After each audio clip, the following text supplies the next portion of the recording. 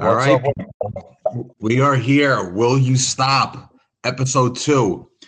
So it's funny. I was thinking on the way, to recording this, what happened this week in wrestling, and a lot happened this week in wrestling. I got a lot to go over. I was thinking, Friday night you had Takeover. Saturday you had the Hall of Fame ceremony. You had G1 at the Garden. Sunday you had Mania. Monday you had Raw. Tuesday you had SmackDown. But a lot of other stuff is going on as well. A lot of rumor and innuendo. Let's jump into it right here, Brandon. AEW. AEW, Looks the like upstart AEW. Yep. looks like they're going to be getting a 2-hour time slot. Rumor and innuendo is it could be TBS or TNT. I'm really excited about this, but I'm containing my excitement. Let me explain to you why.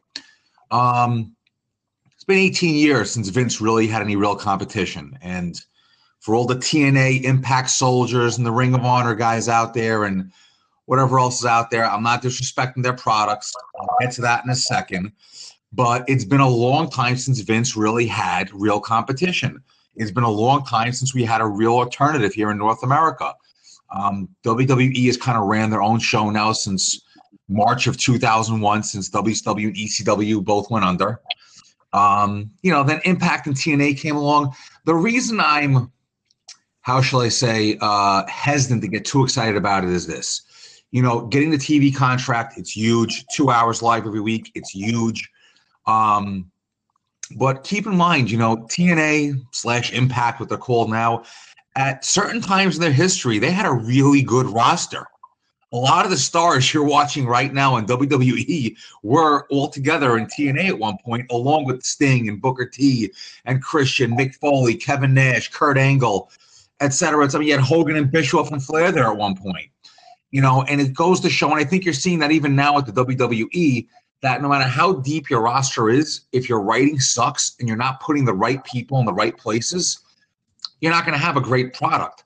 So even though I'm excited about this whole thing with AEW, I have to hold back a little bit because I got to see who the bookers are. I got to see who the writing team is, and I got to see the direction it goes. I mean, you look at TNA, they pop up in 2002. It's now 17 years later, and I think their best angle to date was probably your aces and eights. And let's be honest, that really wasn't a great angle. It was probably the best they've ever done, but I wasn't tuning in every week, at the edge of my seat, waiting to see what happens next with aces and eights. And understand, listen, I love professional wrestling. You put me in front of the TV right now and show me an indie card from Central New Jersey with 28 people in the arena and 2 guys in masks doing really botched up high spots, I'll watch it. So I'm going to watch AEW the same way I watched Impact, the same way I watched Ring of Honor. I'm going to hold back my excitement just a little bit until I kind of see how things unravel over there. I compare Impact Wrestling to that girl you've been trying to have a relationship with on and off for 18 years. She makes you promises that she's going to change, things are going to be great, and then she's sleeping with someone else. It's like, how many times can you get burnt by someone or a company, and they just the shine is off the rose, as they say, when it comes to Impact. No matter what they do, I just don't see it as them being able to do anything. Now, as far as the AEW conversation, I know exactly where you're coming from, and I totally agree. There's all this IWC hype. There's all this hype all over between the Bucks, Jim Ross signed, but until we see what the product is, and it's actually in front of our faces and not just talk, then you got to hold back a little bit, just a little bit hesitant. Well, here's my issue also with AEW. We're what, maybe 6 weeks away from the All-In pay-per-view. I've heard nothing about this pay-per-view yet. I mean, they've announced no matches. They really haven't announced what guys are going to be on the card. They've announced an arena. They've announced there's going to be a pay-per-view. But I mean, hell, even Vince is just something 6 weeks in advance. Well, they did announce the main event is going to be Jericho and Omega, which I have a hard time getting. Listen, it was a good match in New Japan. I don't know what style AEW is going to put out there. I'm assuming they're going to go with the Japanese hard style. Listen, that's just the thing. What style are they going to do? What presentation are they going to bring that's going to make them different? Right. I think that's a lot of the issues we're having with AEW right now, where I'm having an issue getting excited about it. Listen, the live time slot, thank God. I need something else to watch. It's probably going to be on a Tuesday or a Wednesday or a Thursday, I assume, with SmackDown going to Friday nights. Whatever station they get on, it's going to be fine. But keep in mind, you know what? TNA, they had a good time slot also. They were on, Spike TV Thursday, I think it was, for 2 hours, right? Every Thursday night? Thursday at 8 p.m., yes. So, they had a good time slot. They had everything going for them. There was a time where I think even Spike TV was picking up a lot of their a lot of the bills they had to pay for advertising like that. So Spike TV put a pretty I think Bruce Pritchard actually mentioned on one of his podcasts, something to wrestle with, that they put a pretty nice how shall I say effort into it, but it just they didn't do anything with it. Like I said, you can give me the greatest listen, you could take WCW's roster in 98, 99 and look at it. That was a great roster. They just didn't do anything with it because of bad writing. So at the end of the day, you know what? I'm excited about it. It's a great thing for wrestling, especially in North America. It's bringing things, that maybe we haven't seen before. Listen, we really haven't had a true Japanese horror style federation in North America. ECW was probably the closest you had to that. So you know what? This might be something we need in North America. I hope Cody and company and Tony Khan learn from the mistakes of Impact and just to completely go the opposite way whatever Impact tried to do. Yeah, because listen, they're around, but it just didn't work. Listen, we need this. I think it's good for everything. It's good for the business. It's good for wrestlers. It's good for wrestling. There's no downside to this unless we wind up with another TNA. And then at that point, we're just going to puke and cry and whine about it. We'll still watch it, but we won't be happy. Well, you know what I'll do? If they fail, I'm going to go into my room and I'm going to lay on the floor and have a tantrum. Yeah, speaking of which, so let's go to the how's that for a segue? Yeah, this thing is kind of, I got to be honest, I may wind up going into a rant on this one. This is so far out of the realm of what I've ever seen in my life. I've been a fan, like I said, my entire life, basically. I've heard of wrestlers having a hard time over a finish. I've heard of wrestlers being upset. Listen, Stone Cold Steve Austin walked out on the WWE because they wanted him to do the job to Brock Lesnar, and it wasn't on a pay-per-view. So this is not the first time someone's thrown, a hissy fit in the history of wrestling. Basically, arguably, your biggest name after Hulk Hogan, Stone Cold Steve Austin, walked out in the company. But this is ridiculous where Sasha Banks, who I affectionately refer to as Botcha Banks, because her matches are more like, her matches kind of remind me of those videos you get where it's like a really nasty sports injury and you don't want to watch it, but you kind of have to because you're curious to see what happens to the person. That's kind of what her matches remind me of. Like that video of the gymnast from last week. Right. It's going to be bad, but you can't turn away. Like that weightlifter who just broke her arm, doing the weightlifting competition. It's like, you have to see it out of morbid curiosity. I find that Sasha Banks' matches are more for myself, morbid curiosity than actually anything else. Because honestly, her matches are just literally, they're comic gold sometimes.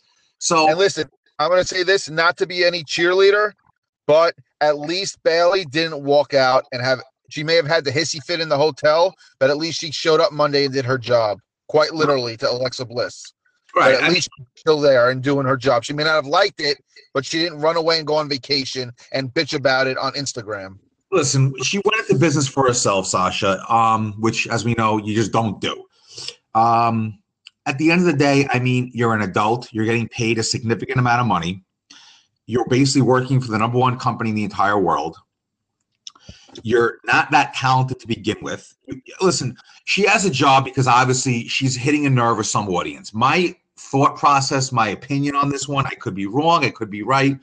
She obviously hits a nerve with young girls. She's not going to hit a nerve with guys 18 to 49 with that demographic. She's not going to hit a nerve, I think, with even women 18 to 49. I think she's hitting that young girl demographic, probably selling a decent amount of merchandise to them, which is the only reason I can think of why she has a job there. To me, it's only a matter of time before she kills herself or somebody else in the ring. On Instagram, she's literally showing up week in and week out with some sort of new botch.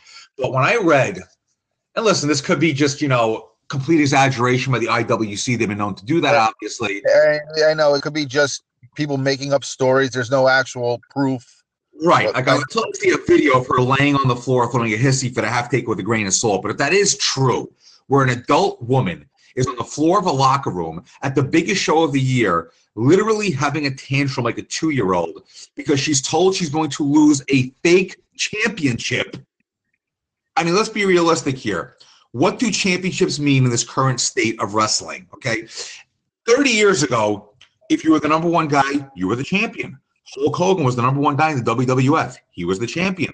Ric Flair was the number one guy in the NWA/WCW. He was the champion. And then so on and so forth. You're at a point now where they basically put the belt on just about anybody who gets even a reasonable pop these days. I've never in my life heard of a hissy fit on this level where somebody was upset about losing a tag team championship to the point where you're laying on the floor and throwing a hissy fit. I'm not going to get into the whole professionalism aspect of this whole thing, but what is the issue here? Like, since when do people really care about wins and losses? is she really that spoiled? Like that's what it comes to, I think. And I mean, you and I off this podcast for many times have had arguments about entitlement in today's wrestlers. And this is what I will have to agree with you on this one. This is about her feeling entitled that she should have that championship for a long run. You know, it's funny. When Vince did his podcast with Steve Austin, he mentioned how spoiled this generation was, how they weren't going for the brass ring. And you know my opinion on this WWE roster. The current roster as is right now is definitely not one of the more talented rosters they've ever had. It's not the worst roster they ever had. I mean, listen, new generation roster was on a different level of bad. I find this to be a very mediocre roster. And we'll get into my feelings on this roster, I think, later on in our cast when we discuss what we want to discuss today. But at the end of the day, I think there's a very entitled roster who doesn't deserve a lot of what they think they deserve. What I would do, if personally, in my opinion, if I was running WWE, I would hold her to her contract and keep her home for 3 years or whatever's left on that contract. Yeah, I'll pay the downside guarantee. I bring her in and job her out every week, every pay-per-view. I'd have her working SmackDown, Raw, every pay-per-view, and job the shit out of her. Yeah, but if she's not willing to show up for work, like kind of like what Neville did. He was out of the spotlight for a year. Well, then they hold her to her contract, and if she doesn't show up, she's in breach of contract and doesn't get paid. Simple as that. And you don't let her out of the contract. You don't let her go to AEW. You don't let her go to ROH. You don't let her even go to Impact to make money. You keep her in the closet, put away for the next 3 years until she is totally forgotten about. Right. Or like I said, you simply job her out. Listen, another example of somebody spoiled. Dean Ambrose. This guy pops up in 2012. They give him everything on a silver platter, and he's whining and leaving. I mean, if it's true that AEW is offering him $6 million, hey, I get it. There's no way Vince is giving this guy $6 million a year. Now, you and I are not big Dean Ambrose fans. I'm not going to sit here and say I hate Dean Ambrose. But when he comes on TV, yeah, I'm not going to sit there and go, wow, what's about to happen next? I think the highlight of his WWE career was when Bobby Lashley on Raw said that he was going to take care of Renee for her. Her reaction was actually great. I think that was the highlight of the night on Raw. We'll get into that in a little bit when we go over Raw. But, I mean, Dean Ambrose leaving, it's almost like if he's going to get that kind of money, hey, can't blame the guy. But it's another example of these guys really thinking that they control the industry. I'm going to actually go the flip on that, on the Dean Ambrose situation. What if he's just burnt out?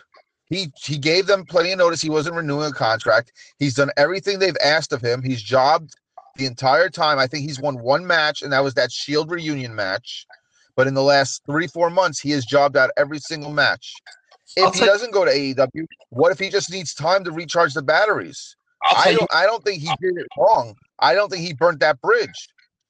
I'll tell you what then. If he's burnt out, then that shows me how weak this generation of wrestlers are and how weak this roster is. Burnt out, guys in the WWF back in the 80s were on the road 300 days a year, doing 2 to 3 house shows a day sometimes.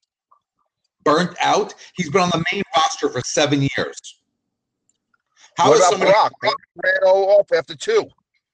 Another whiner. But the bottom line is 7 years you're burnt out. Hulk Hogan was main eventing for what, 25 years? Come on. If you're burnt out for 7 years and I'm running a wrestling federation, I'm going to keep you away from me as far as possible. To me, it just shows weakness and no character. But that's just how this roster is now. Like I said, it's a mediocre roster. They don't have a lot of character, and they really haven't had to work hard for what they've gotten. And we'll get into that a little bit. So last week we have TakeOver Friday night. Wasn't a bad show. Meltzer, of course, lost his mind, had an orgasm, and said that I think at the main event, or what was it, Gargano and was it Cole was the greatest match in WWE history. Okay. I want to chime in. Avi, you know very well how big of a supporter of NXT I am. True or not? Absolutely. Okay. I'm sorry. Cole versus Gargano was not a 5.5-star match. It was not the greatest match in NXT history, let alone WWE history. I think Gargano's match against Almas at TakeOver last Royal Rumble in Philly was better. I think his first match with Ciampa after the injury was much better than this 2 out of 3 falls match. This match was all boiled down to freaking the last 5 minutes. And I think Meltzer is giving it 5.5 stars for a 5-minute ending because of how hot the end got. But the match in its entirety, these guys were not meshing, in my opinion. And I'm one of the biggest NXT fans. You and I fight about it all the time. But that match was not 3 stars. 3.5 would be pushing it, in my opinion. Oh, listen, if you had to ask me what the greatest match in WWE history is, I'm probably going to stick with Austin and Hart WrestleMania 13 I Quit match. It was a good match. I definitely would not give it 5.5 stars. I think I've seen better matches in NXT. I think Gargano and Ciampa, their I Quit match was a better match than that. Listen, NXT, for what it's worth, that was a pretty good show. I don't understand the orgasm the IWC and guys like Meltzer are having over it. I think I might be the first pay-per-view I ever saw of any kind where every match was a face versus face match. The top 3 at the top of the card were the last 2. You had your antagonist and protagonist, but the first 3 matches you had face versus face. Yeah. Yeah, I mean, overall, like I said, I think it was a pretty good card. It was definitely entertaining. It got the message, they got the message across. They all had good matches. I don't grovel and go crazy over NXT. I think they put on a pretty good show.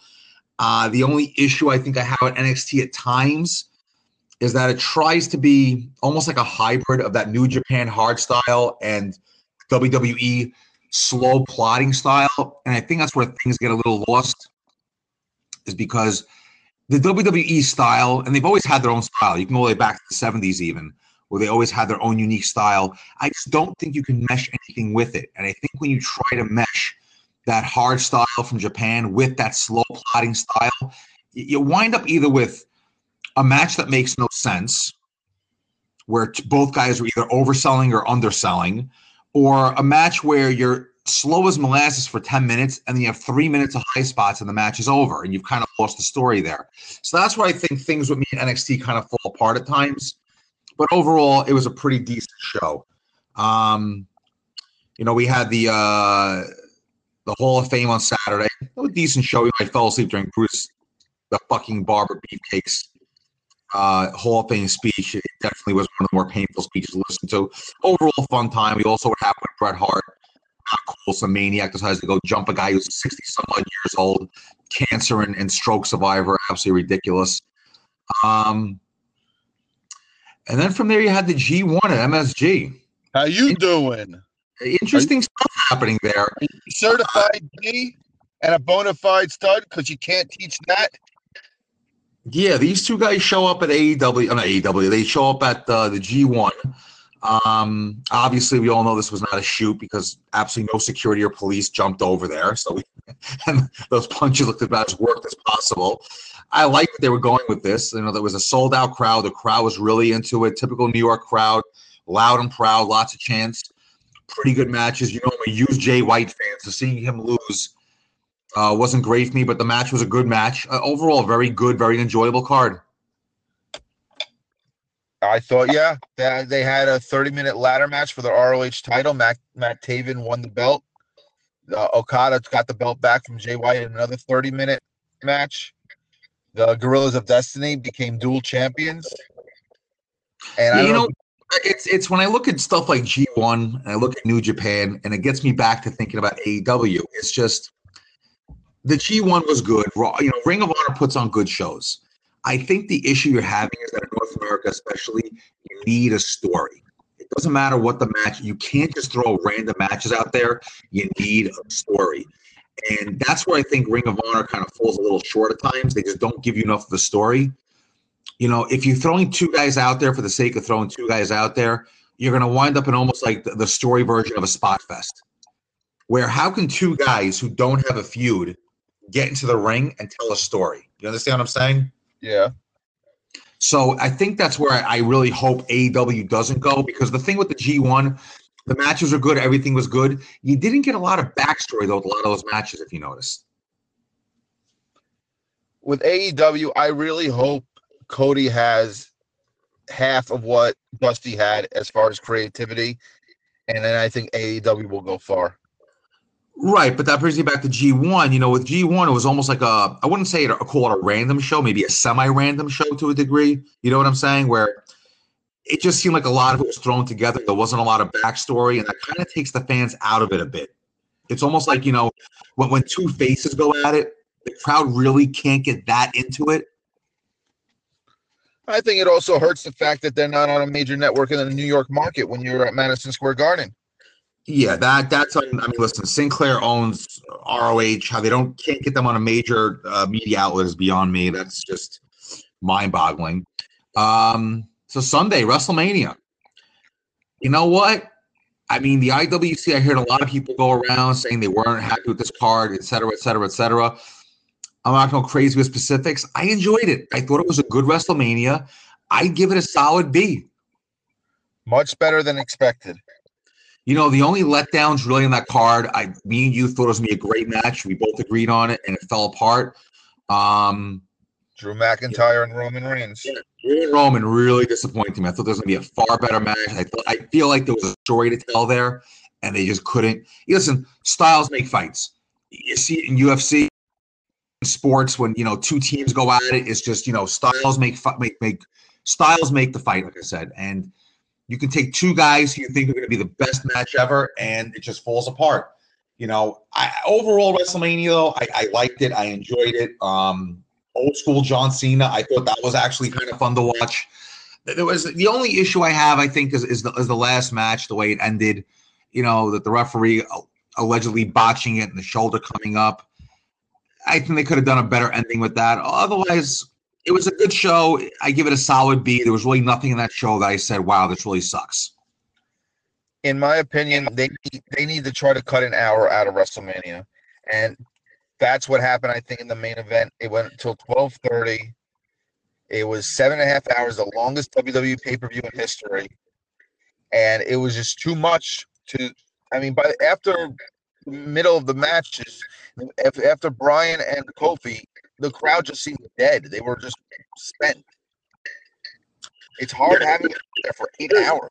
Listen, we were spent after that. We're sitting on the couch. Yeah. We're sitting on the couch watching, nice and comfortable, and it just, listen, like I said, it was entertaining enough. It wasn't a bad show. I give it a solid B. It got the job done. It was a fun show to watch. Yeah, it definitely ran a little too long. But overall, listen, it was WrestleMania. It was a good time. I think it was one of those weird WrestleManias. It's funny. I was listening to something to wrestle with this week when Bruce and Conrad were going over Stone Cold Steve Austin 98-99. And Bruce brings up a good point where he goes, you have certain WrestleManias that are kind of the end of something. You have certain WrestleManias that are the beginning of something. And you have certain WrestleManias where nothing begins, nothing ends. They just kind of happen. I kind of feel like this was one of those WrestleManias where not much is going to change. I just feel like it's just one of those things. I think more is going to change this week with the Superstar shakeup coming up than at WrestleMania. It wasn't the changing of an era like a WrestleMania 14 or a WrestleMania 3 or anything like that. It wasn't the end of an era like a WrestleMania 14 or or even like a WrestleMania 17. It was just one of those WrestleManias that just happened. Nothing major really happened on it. If you think about it, it was just a regular WrestleMania. I have a question for you. How do you have a good, decent WrestleMania, and then the next night on Raw, you have perhaps the worst episode of a post-WrestleMania Raw ever? Yeah, I mean, the bait and switch on Raw was off the chain, actually. I mean, I heard half the fans walked out once it became a tag team match, and the ones that stayed behind basically chanted AEW the whole time. Yeah, I mean, honestly, I think the two highlights of Raw was, like I said earlier, Bobby Lashley and that Renee Young comment, and her reaction, I think, was absolutely hysterical. And I got to be honest, Sami Zayn cracked me up. That promo was absolutely hilarious. I actually read today that Vince has given Sammy carte blanche to write his own promos. So that's supposedly coming right from Sammy. I guess I don't know. I don't care where it comes from. I thought it was actually very funny. Definitely very, very. It was definitely one of the funnier promos. Probably his best promo to date.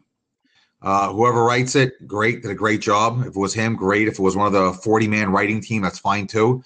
I had fun with that one. I thought that was probably the highlight of the entire night. Otherwise, that was a painful episode of Raw. Yeah, that I don't know what that was probably the worst post WrestleMania Monday Night Raw I have ever seen in my entire life. Is the bird puppet Bray? You think it's Bray, the bird puppet? I have to assume it is. I mean, I can't think of anything else that would make sense. But then again, with these days and this writing team and all the crap they're putting out there, who the hell honestly knows? I mean, honestly, they throw stuff out there. It's just, I mean, why is Baron Corbin on TV every single week? Just please explain that to me. I got no answer. I mean, I don't know. The Baron Corbin thing kills me. Lars Sullivan finally shows up. It took him long enough. I mean, the guy was dealing with anxiety issues, so I'm not going to knock him or anything like that. But he beats up Kurt Angle. And then the next night he goes on SmackDown and beats up some people. I guess they're going somewhere with this. Yeah, I mean, he's got a problem with the Attitude Era. That's what it is. He wasn't a fan of the Attitude Era. He's beating up Attitude Era guys. Yeah, I mean, it definitely, like I said, it was a very weak episode of Raw.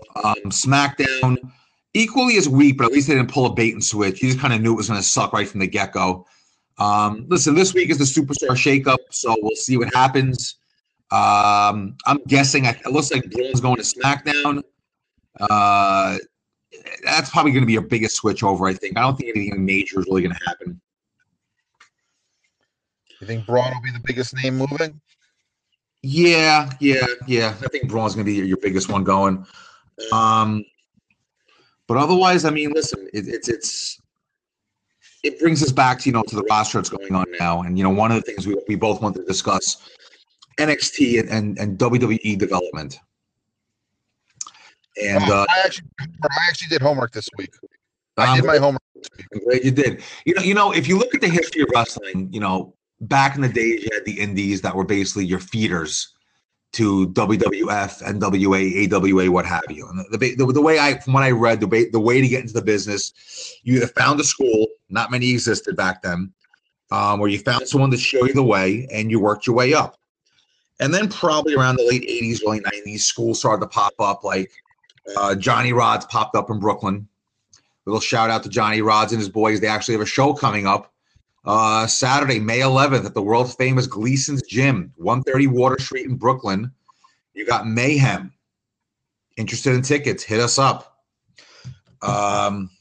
With that, once the school started to pop up, the guys were getting better, tryouts and things like that. I know Johnny Rods, a lot of his guys would go to IWCCW. That was coming out of the New England area. Then from there, ECW, they started to pop up. And if you think about it logically, a feeder system for a major wrestling federation makes a whole hell of a lot of sense. I know at some point in the 90s, the USWA set up an agreement with WWF at the time that they were going to use them as a feeder system. They would basically train guys. There was a guy down there, I believe his name was Flex Kavanaugh. Flex Kavanaugh. It sounds That's a Rocky kind of name.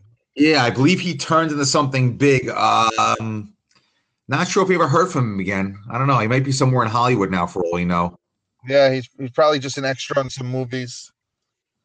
Never heard of him again at Flex Cabin. You, you know what's very interesting, by the way, about the USWA WWE relationship back then is that it actually gave birth, believe it or not. It was almost like a dress rehearsal to a certain character we'd all get to know and love very, very much a few years later. I believe it was around 93 or 94, where at the time there was a talent exchange along with being a feeder system. You had guys like Randy Savage going down there, Bret Hart went down there, Razor Ramon went down there. I think even Diesel may have gone down there for a couple of times, but there was a whole big exchange, and they had a manager with them. I don't know if you know about this or not. You could actually YouTube this, but there was a manager, and their manager was a WWF announcer. Ooh, can I say it? Can I say? Because I actually know this. I actually know this answer. Vincent Kennedy McMahon. That's It right. was actually the dry rehearsal of what would become Mr. McMahon.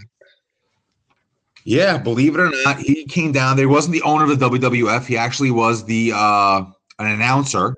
You can YouTube this. They actually have a YouTube special or where they basically give you the entire feud he was down there for. And it was actually the beginnings of the Mr. McMahon character. And it's Mr. McMahon to a T. If you look at his interviews, look at the way he speaks, that's Mr. McMahon for you. That relationship continued, I would say, probably around until 97, maybe 98. And then from there, I believe Ohio Valley started, and at the same time, WCW actually started the power plant. ECW then started, I believe it was the House of Hardcore, whatever it was called. Mojo or something like that. All right, I got to stop, but you're coming in way broken up. You there? I'm here. Sorry about that, but we're good now. All right, so going forward now, so you have the power plant, the ECW was a House of Hardcore.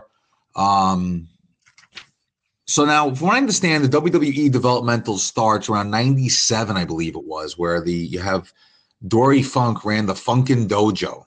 And I believe you had a couple guys by the name of Val Venus, Edge, and Kurt Angle, I believe, were part of that class. Never heard of them. And then from there, I believe you went to Ohio Valley, Heartland Wrestling, and then Championship Wrestling from Florida, or rather Florida Championship Wrestling, and then NXT, if I'm not mistaken, correct? FCW Florida became NXT once Triple H rebranded in 2012. And, you know, I look at NXT, and I like the idea in theory. In theory, you're basically setting yourself up where you have a farm system like they do in baseball, basketball, hockey, even football now starting a farm system. And it makes sense. If a guy gets hurt, you have someone to bring up to replace them. And by the same token, when the guy is ready to recover, he can go down there, get rehabbed, et cetera, it works out great. I just don't think NXT, for what it's worth, is being utilized well enough. Here's my take on it.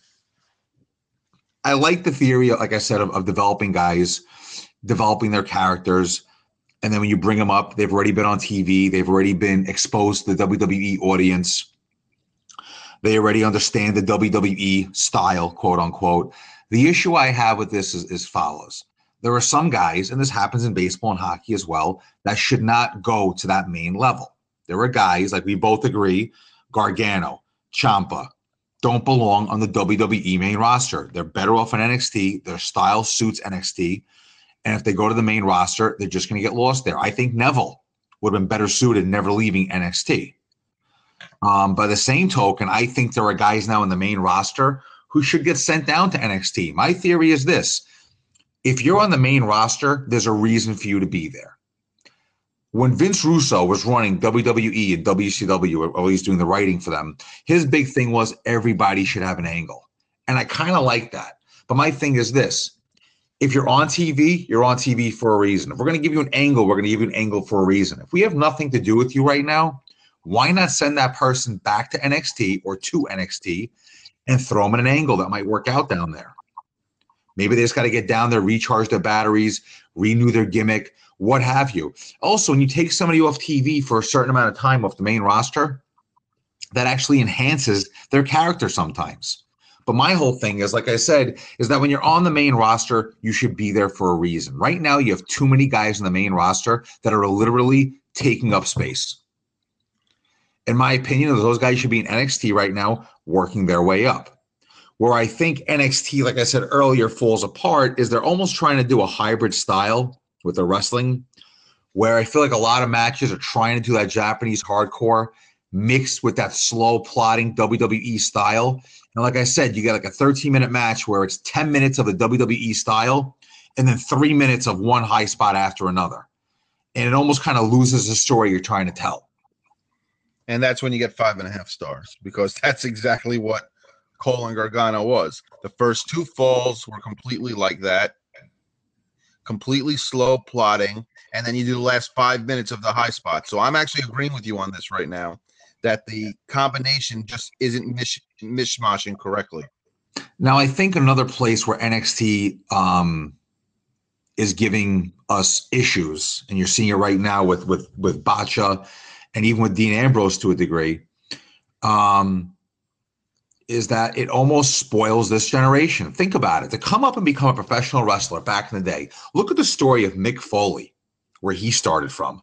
Look at Stone Cold Steve Austin, where he started, right? Look where The Rock started. Look where Triple H had to get started. Look where Taker had to get started. You know, these guys at the start making, you know, they're making $40, $50 a night. And driving them 3.5 hours to make another $30, $40 a night. You hear stories of Sting and the Ultimate Warrior sleeping in their car and buying rotisserie chicken from the local supermarket just to get food.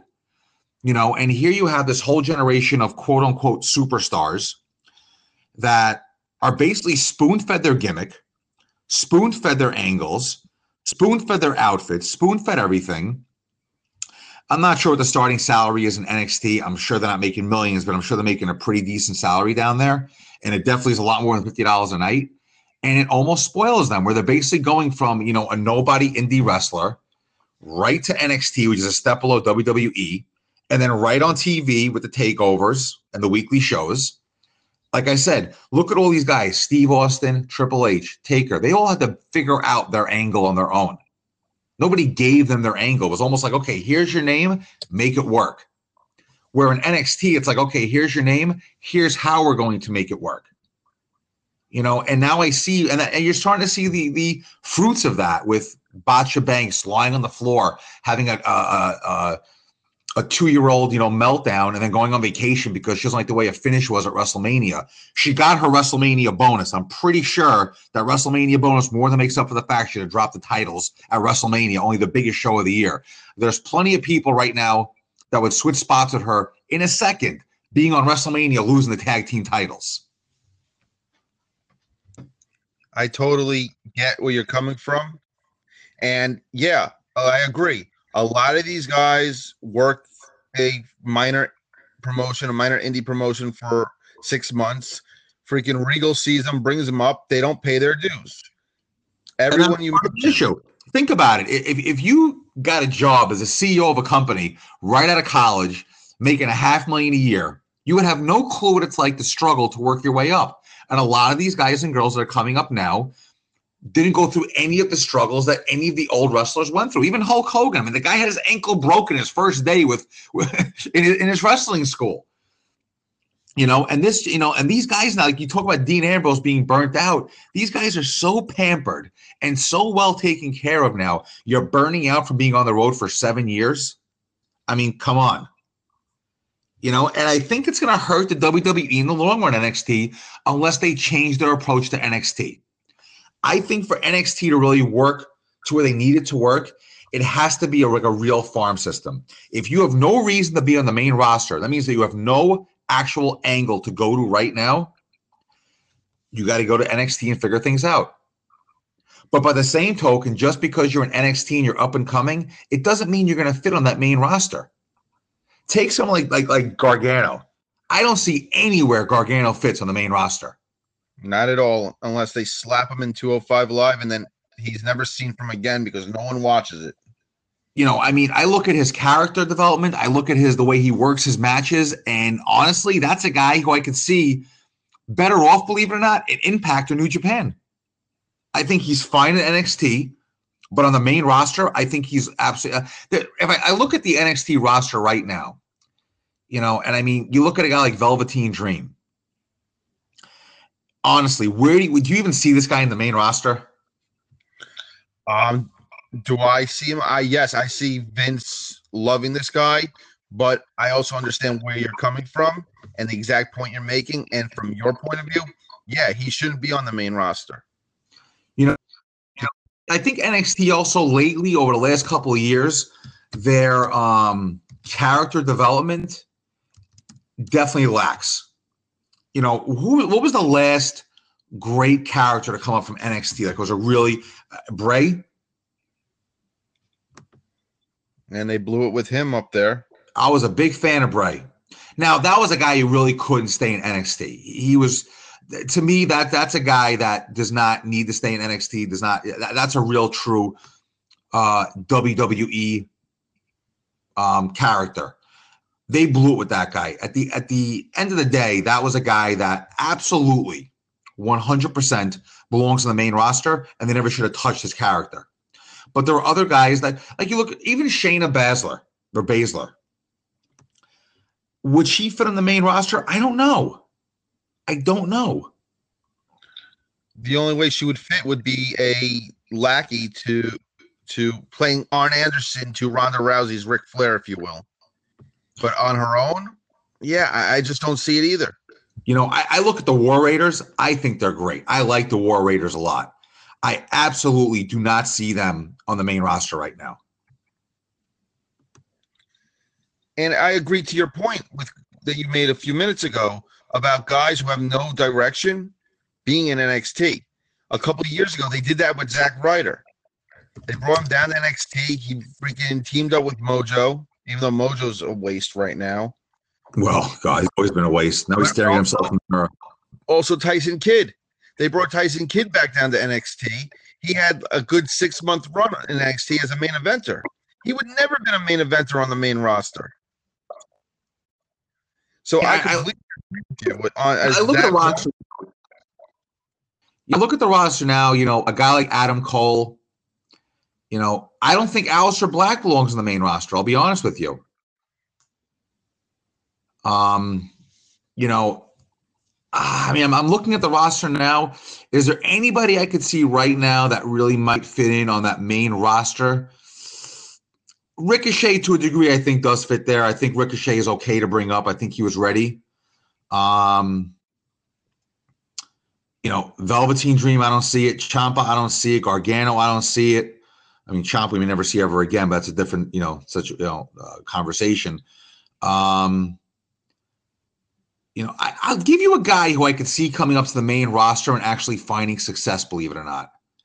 And you're going to think I'm crazy, but I honestly see actually a future for this guy. They may have to tweak his character and play around with it, but I think once this guy finds himself, he's going to be a major player. Matt Riddle. Yeah, he's got that down in time. Not yet. And No. I hope they don't mess him up. He's a few years down there.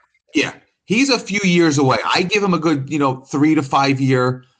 And that's another thing. I think NXT is bringing up some of these guys too fast. In my opinion, you should not be in NXT for anything less than 3 years before you come up, unless you're some sort of, out of this world, can't miss, like Brock Lesnar type superstar. Although, and Brock Lesnar spent 2 years down in Ohio Valley? Something like that, yeah. And John Cena, same thing. John Cena, actually, I mean, he was out in California, went over to Ohio Valley. He was probably in the minor leagues, quote unquote, for a good. I think you should spend minimum 3 to 5 years in NXT if you're ready to come up. Matt Riddle, I think, is 2 or 3 years away. When he does come up, I think Matt Riddle is going to be a major player. I'm going to go out on a limb right now. I can easily see Matt Riddle within 5 years main eventing and winning the championship at WrestleMania. WrestleMania 40? You're calling WrestleMania 40? No. I hope not. I think he should be up later than that. No, I think WrestleMania 40 is good timing for him. Now that I think of it, I think he has to tweak his character. His in-ring stuff is fine. They have to tweak his character a little bit, but I think he's a guy that can come up and definitely, do some damage, so to speak. Velveteen Dream, you know how I feel about him. I do not see him on that main roster. I think he's an NXT lifer. Um, And there shouldn't be anything wrong with that. There shouldn't be anything no, wrong with being NXT lifer. Gargano has said he wants to be NXT for life. He doesn't want to go to the main roster. listen, if you're in NXT for 10 years and you carve out a good career for yourself, you're basically on the second biggest organization in North America. If you think about it right now, NXT is your number 2 in America. And let's You know, be real. It's still WWE. obviously. Come on. But it's different though. It's on a smaller scale. I think the matches are a little different. The angles are very the same. The characters are very much the same. I'm looking at some of the women wrestlers that are on the NXT. I'm not looking even looking at NXT UK. I don't think I've watched one thing from them. There's really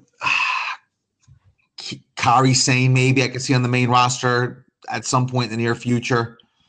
I bet you see her on Tuesday. Speaking of Kairi Sane and Io Shirai, I bet they're the ones that Paige brings in. I could see that. I wouldn't mind seeing her. I could see her forming a tag team actually with Asuka, and they go after the tag titles. I doubt you'll see the one of them falling on the floor like a little kid if that happens. By the way, you know, I look at the tag team situation at NXT. It's a weak tag team division. I think the War Raiders, unfortunately for them, are going to come up real soon. I can probably see them losing the belt team in the next takeover and coming up by SummerSlam or right after SummerSlam. Agreed. I like them. I just don't see where they fit on the main roster right now. I find they're kind of like a carbon copy of another tag team on the roster. Who am I thinking of? You talking about AOP? Close. Give me another one.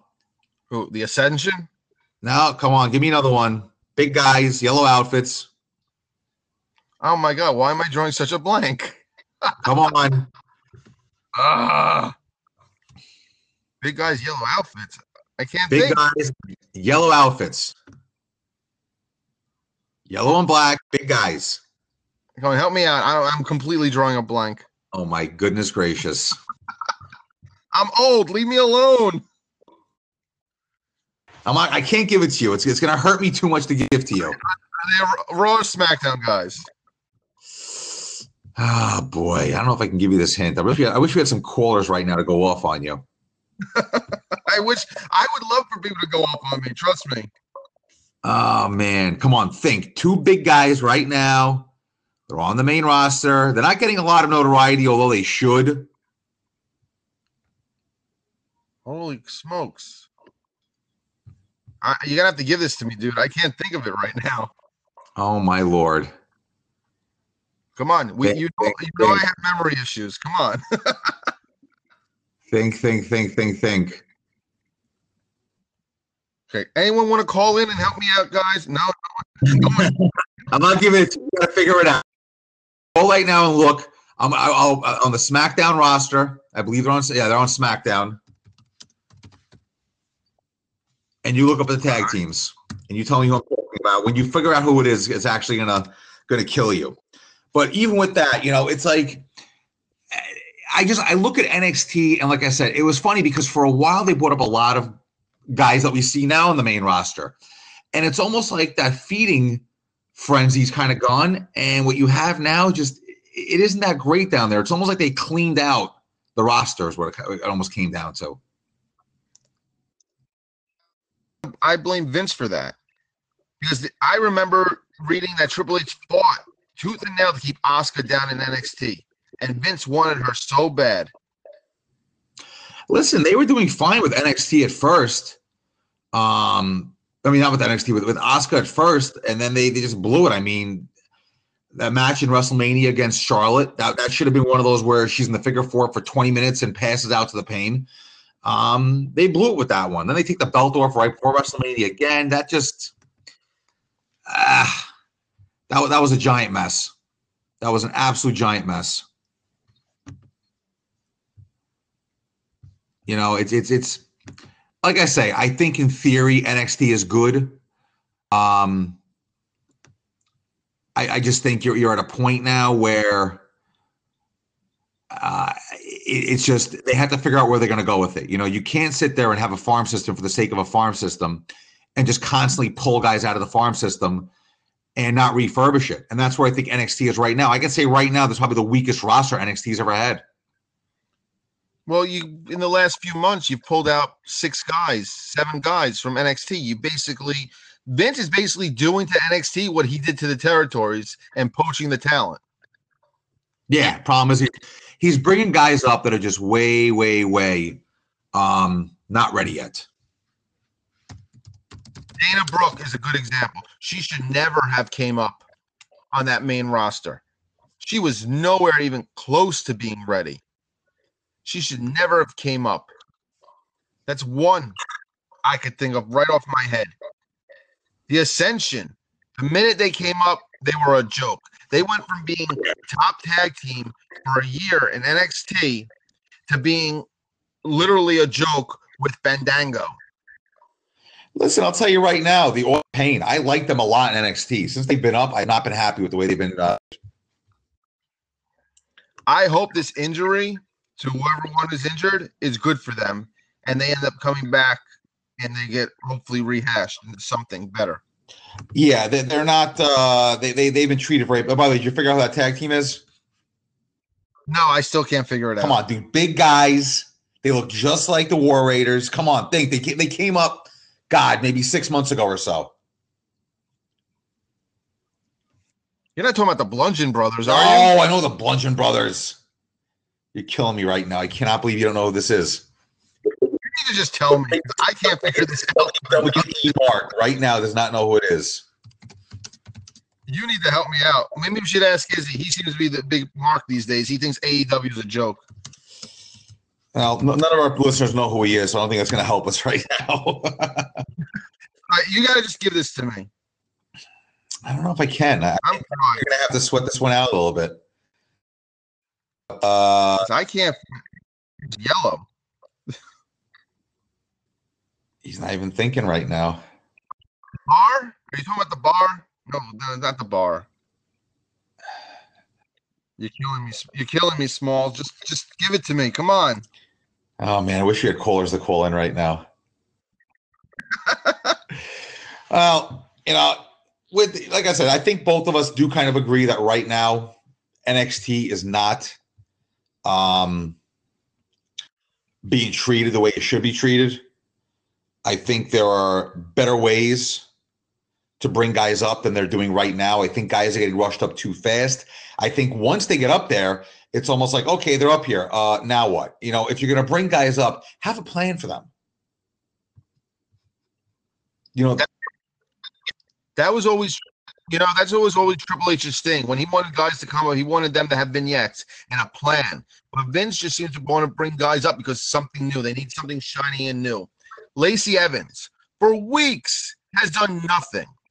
Nikki Cross is a great character, and they do nothing with her except have her standing in the back watching Kofi Kingston. I'm a huge fan of Nikki Cross. Nikki Cross, to me, can honestly be I think she could be a star. I'll be honest with you. I really think she's got the makings of an absolute legitimate superstar. Like, her character is perfect. She's a psychotic little thing. How could you not love it? Here's a better question. What about EC3? They bring EC3 up for what? He's barely been on TV. It's funny you bring up EC3. It's like there were so many times in TNA where he was in the cusp of kind of grabbing. I was like, okay, this guy's got it. I feel like he's missing something always with his character. And I'll tell you this: they were reporting that main event this week, they actually put Spud with him again. So I wonder if that's going to be a thing for him.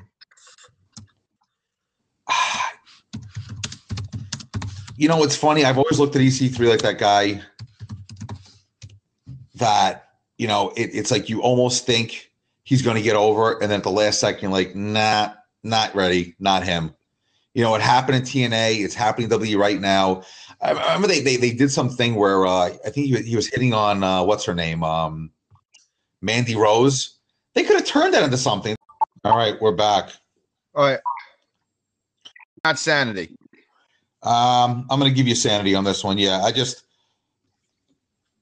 But there's another. You did one one little promo saying Sanity is coming, and you've done nothing with them. You had the three of them job to the Miz 2 weeks ago.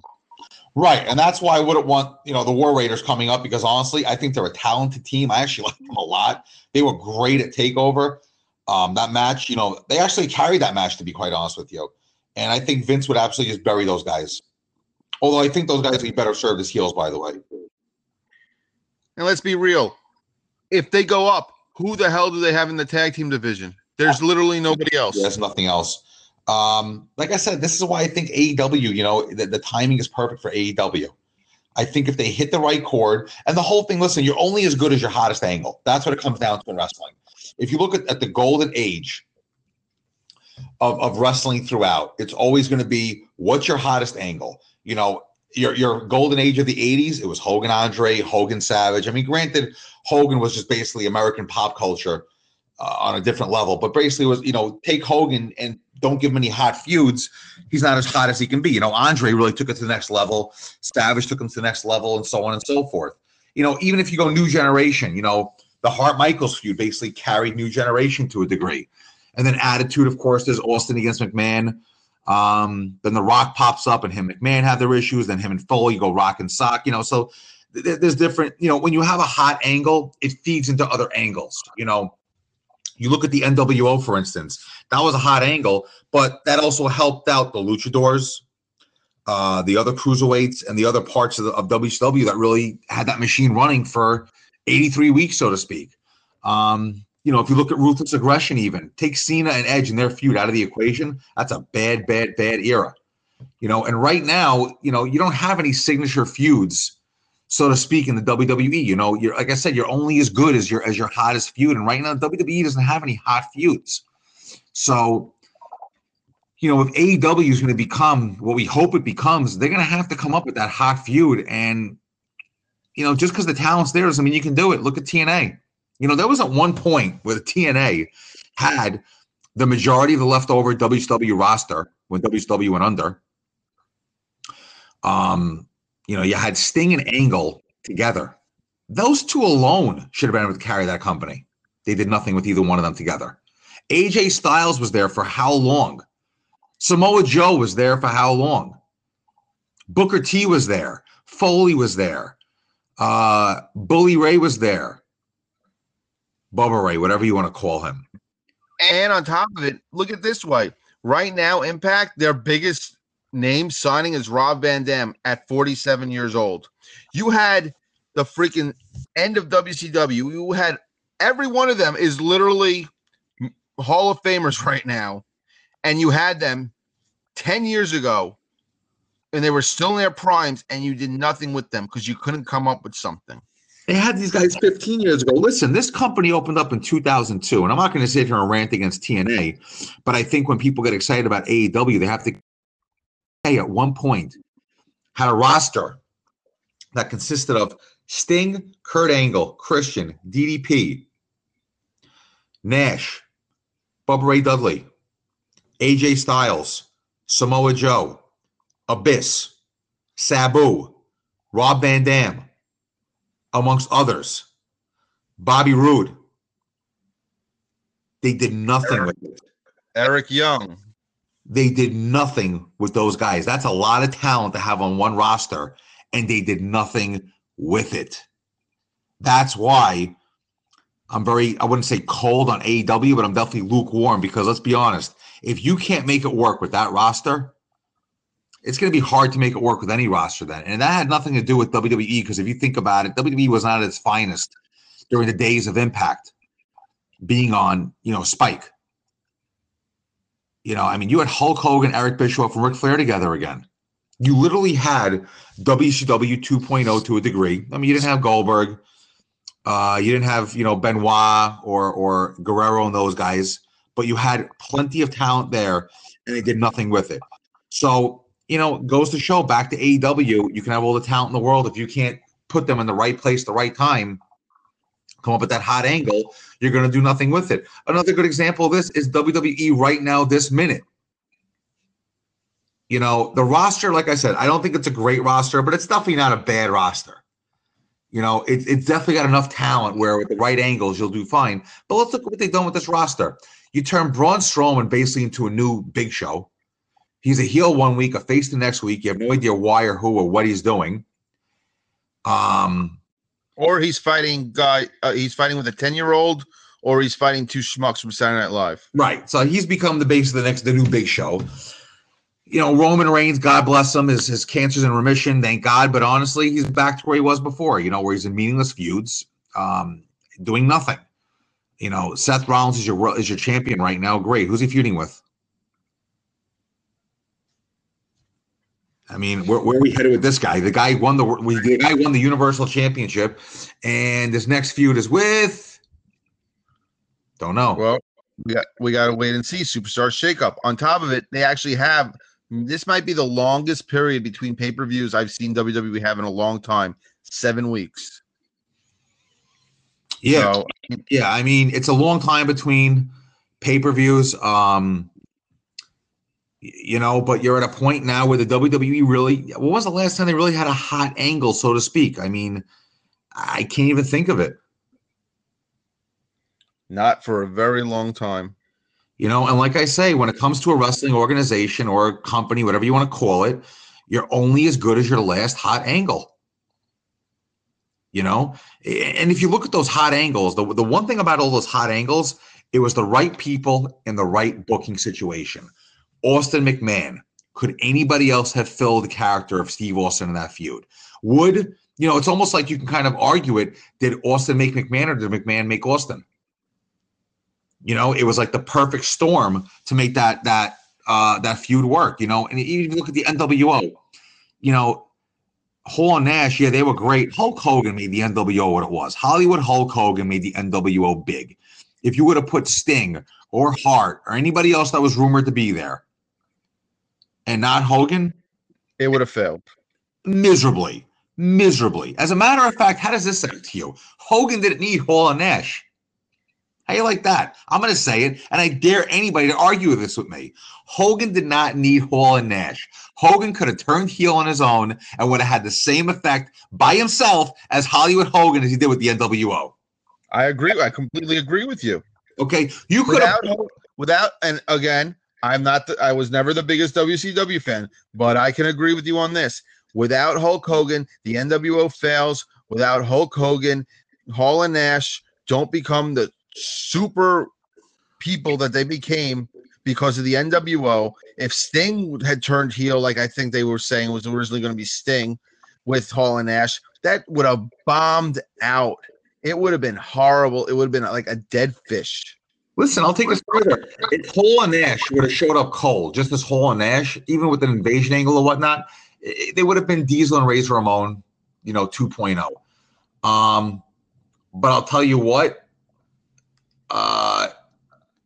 Hogan by himself could have turned heel and gotten the same effect without the NWO behind him. It didn't hurt to have the NWO. You know, it was definitely, listen, it was probably the second biggest feud in wrestling. It was the second biggest angle in wrestling history. But like I said, you take Hogan out of the equation, it's garbage. If you replace Stone Cold Steve Austin with, with Undertaker, are you getting the same effect? Definitely not. No. You know, it was perfect dance partners, perfect storm, that quote unquote lightning in a bottle. Yeah, I mean, listen, Stone Cold Steve Austin was a huge character. Mr. McMahon took him to the next level because let's be honest, you take Mr. McMahon, to me, is the greatest heel in the history of professional wrestling, bar none. Number two, you can argue might be Hollywood Hulk Hogan, but Mr. McMahon is the greatest heel of all time. Mr. McMahon was a great heel in the sense that he didn't have to act. That was the impression we always had of the owner of the WWF, this evil guy that pulls all the strings.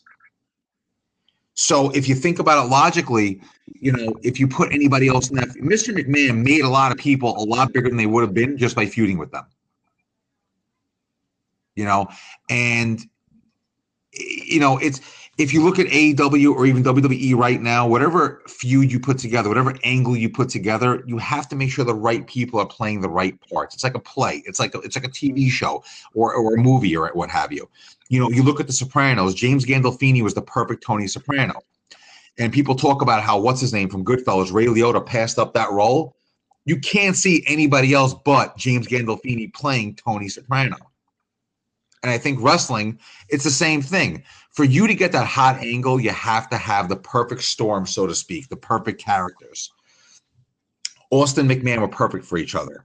Hollywood Hogan was perfect for the NWO. But then again, maybe the NWO was perfect for Hollywood Hogan. You know, and if you look at some of the bigger feuds, even, you know, I mean, there hasn't been great feuds since then. There've been some good feuds, but nothing on that level where every week you were like, wow, I got to tune in and see what's next. I'm going to throw this at you, and it's minor, but I don't think the whole groundswell of Kofi Kingston would have happened if it wasn't for Vince putting his 2 cents in. I think Vince made Kofi for WrestleMania. Agreed. Listen, Vince still has that Midas touch. I think if you put the right person with Vince McMahon right now, you're going to wind up with a great angle. That being said, though, if you look in the history of wrestling at the greatest angles in the history of the business, it was perfect dance partners. Dusty Rhodes, Ric Flair, Hogan Andre, Hogan Savage, Hart Michaels, Piper Hogan, Hollywood Hogan, Austin McMahon, Austin Rock. Perfect dance partners. You haven't seen much of that, though, to be honest with you, since WCW and ECW went under. I mean, during Ruthless Aggression, I guess you could say Cena Edge. I was gonna say, yeah, I would say that was the last major feud that you could talk about that, like, head to head to compare to like the superhero with the arch nemesis would be like a Hogan Savage, like you said. But I think Cena versus Edge was at last, you know, superhero versus supervillain. Yeah, I mean, you haven't seen anything even remotely close to that since. Gargano and Ciampa, honestly, that'd be the closest. And they listen. I have a lot of issues with that feud. I mean, you had a 1.5 year long blood feud. They get back together just to break up again. I mean, I saw no reason for that. That feud was perfect as it was going. That feud, in a lot of ways, was almost like a modern day, you know, Valentine Santana feud, where it actually felt real. Like you felt like these two guys really hated each other. It was really the antithesis of what a feud should be.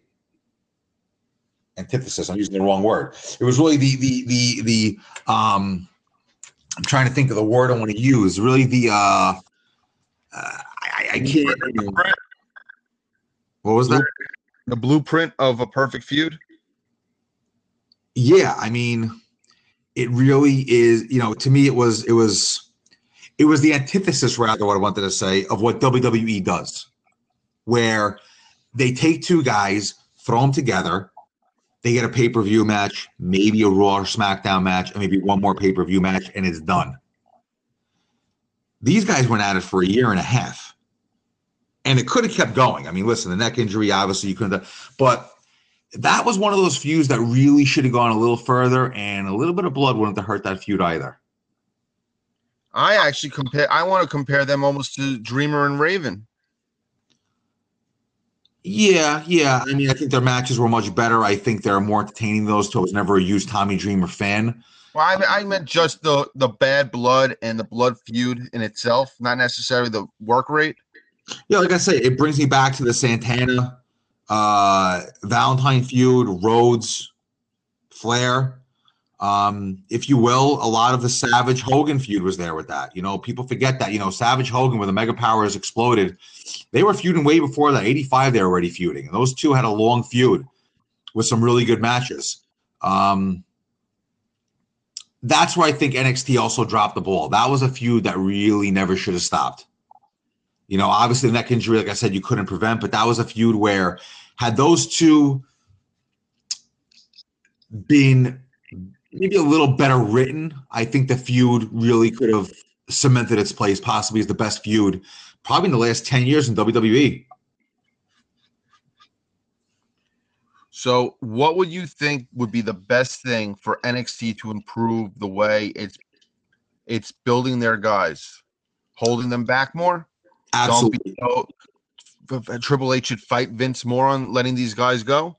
My blueprint would be this. They got to stay there minimum 3 to 5 years, unless they're like a Kurt Angle or Brock Lesnar, where you just know they're going to make it.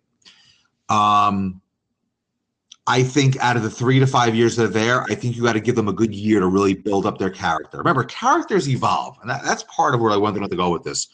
There's a long evolution in the character of a wrestler, and my favorite example has always been Shawn Michaels. Shawn Michaels comes to the WWF as your pretty boy tag team wrestler with Marty Jannetty, and turns heel on him. One of the best spots ever at the barbershop. Throws him through the window. I mean, even Beefcake gave him a shout out during his Hall of Fame speech. And when he starts out as a heel, he starts out really very similar character to his tag team character, typical pretty boy, but now he's got the cockiness and the girl with him, and he does his little pose, and he sticks with that character for a little while. Then he becomes like, the good guy and the cheesy baby face, kissing babies, et cetera, et cetera. But he's still playing. He was so white meat when he after Sid attacked him. He became such a white meat baby face. Right. And then when he joins DX with Triple H, he kind of finds himself where he becomes that classic obnoxious heel on the smaller side. So he goes against somebody who's always bigger than him, but winds up finding a way to win those matches. To me, Michael's best work is late 97, early 98. Hell in a Cell, WrestleMania 14. I mean, that was to me the epitome of Michael's character as a heel, and that's where you really see a heel type an evolution of a character. Cena, his character evolved. Edge, his character truly evolved. Characters evolve, but if you notice, Michaels turns heel in 92. Doesn't really find his niche as a heel till 97. That's a 5-year journey of a character right there. So I think you have to take that same attitude with a lot of these NXT guys where they need a good 3 to 5 years for that character to evolve into what they need it to be. Look at Hulk Hogan. Can you imagine if they had the NXT attitude with Hulk Hogan where after a year they just brought him up and he was ready to rumble as Sterling Golden or whatever the hell he was? It took him 4 or 5 years to find Hulk Hogan. And even then, he gets the belt at 84. He doesn't find the Hulk Hogan that we all know and love till probably late 86, early 87. You're talking a 3-year evolution right there of the Hulk Hogan character. I have an even better angle, so to speak, on this whole NXT thing. You're bringing these guys up when they need these 3 to 5 years to find themselves. Then you're taking away from the guys who are there who haven't found themselves yet and might not because they don't have that platform anymore because you got to make room for the new toys. Right, but listen, I'll take it even further. When you're ready to bring these guys up, give them vignettes. It's like, okay, this guy's coming in. What is he coming in for? One of the best ways I saw a guy ever get introduced to a federation was when Rick Rude pops up in WCW as the Halloween Phantom, gets on the desk. I love that angle. I'm here for Sting.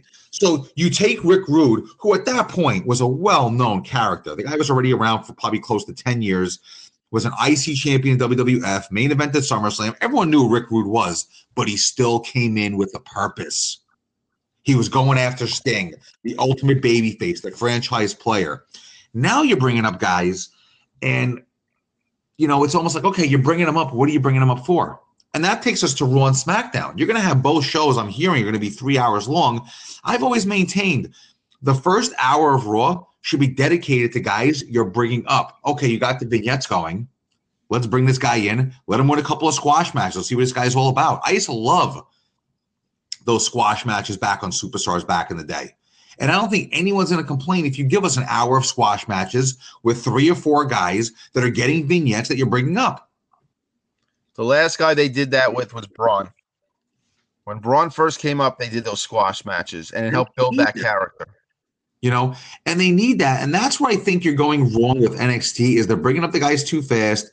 They're not bringing them up with the vignettes. They're not bringing them up with a lot of, background or anything like that. Bring these guys up properly. Give them the vignettes. Give them the background. Give them the background story. Let them win a couple of squash matches.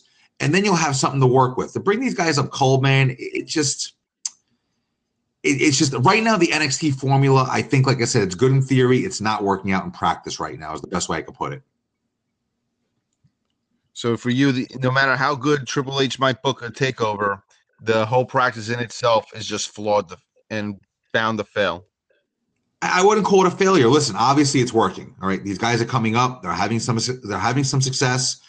Listen, the entire federation now is basically NXT guys. But with that, you know, you have to plan it a little bit better. You have to plan it a little bit more purposeful. Don't just bring up guys for the sake of bringing up guys. Bring them up for a reason. If they don't come up with a reason, the fans have no reason to get behind them. When Rick Rude pops in the WCW and goes, I'm here to go after Sting, right away, he became the number one heel in the entire company. If Rick Rude would have popped up back then and said, I'm here to dominate WCW, nobody would have given a shit. And there, right there, you also had a built-in angle. The Phantom unmasked himself. It's Rick Rude. Paulie's there with him. Medusa's there with him. They're going after have an angle right there. I'm going after, I believe what, Sting was U.S. champion at the time, right? Yep. Yeah, I'm going after the U.S. title. Why? Because Sting is your hero. Sting is your guy. And I'm going to destroy that guy. Because I'm ravishing Rick Rude, and I'm the baddest MFer there is in WCW now. Right there, your full force angle, story, everything is there for your next pay-per-view. Yep. And that tape brings somebody up. Now you're bringing guys up. You're bringing them out cold. You're just kind of shoving them out there. You're hoping your NXT audience catches on to it. And you know what? I don't know how big the NXT audience is. I don't think it's as big as people think it is. Because you've gotten a lot of dead reactions from a lot of guys that came up recently, if you noticed. Well, NXT is definitely a niche audience. I can agree with you on that. And I don't think let's look at it this way. Most of the crowds are usually parents with their kids. The kids aren't watching NXT. Listen, I'll be honest. I don't watch NXT all that much. I watch the takeovers. I'll watch a show here and there. I definitely do not follow NXT religiously. I'll be the first to admit that. So, as much as I've fought for NXT, there's a lot of points you're making today that I literally cannot argue with because they're valid, good points. Listen, listen. Like I always say, I love wrestling. I love everything about it. But I think right now you're getting to a point where I think there needs to be a reevaluation of what they're going to do with NXT. You know, is it going to be a true farm system where we can send guys up and bring guys down? If yes, how are we bringing these guys up?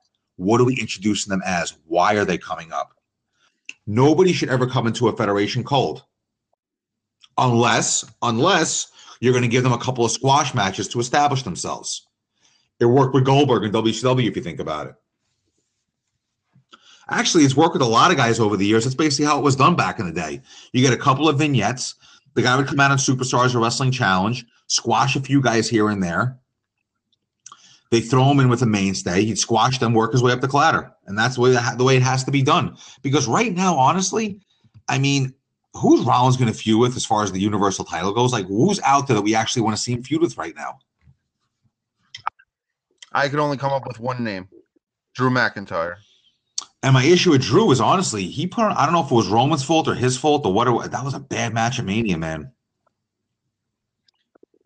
Think it could have been ring rust on Roman's part? You know what? There shouldn't be any ring rust because you have NXT. Go down to NXT and practice. Nobody has an excuse in the WWE to have ring rust anymore. You got that whole entire training center. They could have gone down there and planned out that match. I don't know. I'll tell you the one guy I would not mind seeing in a feud with Seth Rollins right now is Samoa Joe. I love Samoa Joe. Him squashing Rey Mysterio at WrestleMania, I loved every second of that. That was a perfect way to have Joe. And then the way he was with R-Truth this week, and then Braun. What do you think about a Braun program with Samoa Joe? If Samoa Joe goes over, I'll be very happy with that. If Samoa Joe does not go over, I will not be happy. I think Samoa Joe right now is a push and needs to get a push. How is it that Braun Strowman can turn over a truck, a limo, come live in a garbage truck for a week and a half, but he couldn't get Samoa Joe up for a power slam? Listen, the booking of Braun Strowman is literally the worst booking I've seen of a major player since the big. They've literally to another big show. You could have had a legitimate good big man there, something they haven't had in a long time, and they blew it with him. And listen, it's part of the whole, mentality of WWE these days with their 50-50 booking. I don't have an issue with 50-50 booking in a long feud. Like Ciampa and Gargano, that was a perfect feud for 50-50 booking. If you know you're going somewhere in a feud and you want to build both guys up at the same time, you go 50-50. But to go 50-50 in every freaking feud makes absolutely no sense whatsoever.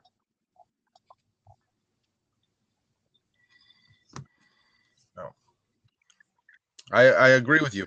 I usually like to argue with you. There's usually an argument to be made, but I literally have no argument with you on the things you're saying today.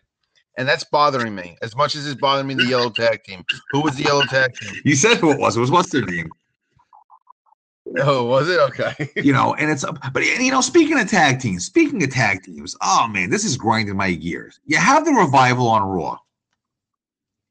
They're a good tag team. They're a good tag team champion. Hawkins and Wright. Come on, man. No reason for that. I'm not even going to get into it. I don't think it even deserves a discussion. No reason for that. It's just what I really hope, though. What I really hope with AEW is that they do the absolute polar opposite of WWE, so we don't wind up with the TNA. I think the problem with TNA, going back to that, was that they almost tried to emulate the WWE product. Mm-hmm.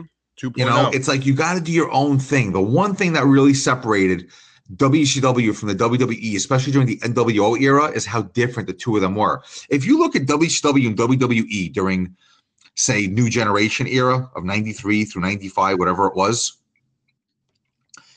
I mean, they were exactly the same. And I think TNA at first tried to be different, but then it was like, okay, let's just do what they're doing. If AEW can stay to themselves and stay in their own product realm, so to speak, I think they'll be able to be fine as long as they have the right writers. I also hope they're not working everyone to making it. They have this grand plan and it's a half-cocked plan.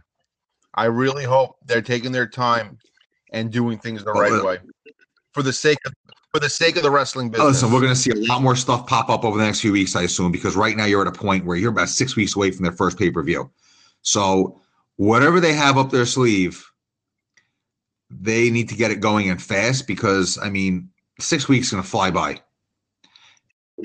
And May 15th is going to be a big day for them because that's when the upfronts are for, what are they, Warner Entertainment, whatever the TBS and TNT are called these days. They're going to have. They're putting out they're getting the advertising, the sponsors ready. Listen, they got work to do. I hope they do it. It'll be good for the business. And if not, we'll be sitting here bitching about WWE for the rest of eternity. Yep. And we'll do it again next week because you know what I'm going to do now? I'm going to go in my room and I'm going to go lay on the floor and have a temper tantrum. Okay. Don't forget to click on the link, subscribe to this podcast, and we're coming out every Sunday. We'll be dropping new episodes, maybe even some bonus episodes during the week. Well, that's it for tonight, boys and girls. Enjoy your Saturday night. Don't do anything I would do or wouldn't do. And we're going to see you next week. And you know what? Hopefully Raw and SmackDown, the Superstar Shakeup, is going to be a lot better than this past week. But I have a feeling we'll still have a lot to talk about. We'll have a lot to talk about. For that, I'm Avi. I'm Brandon. Have a good one, guys.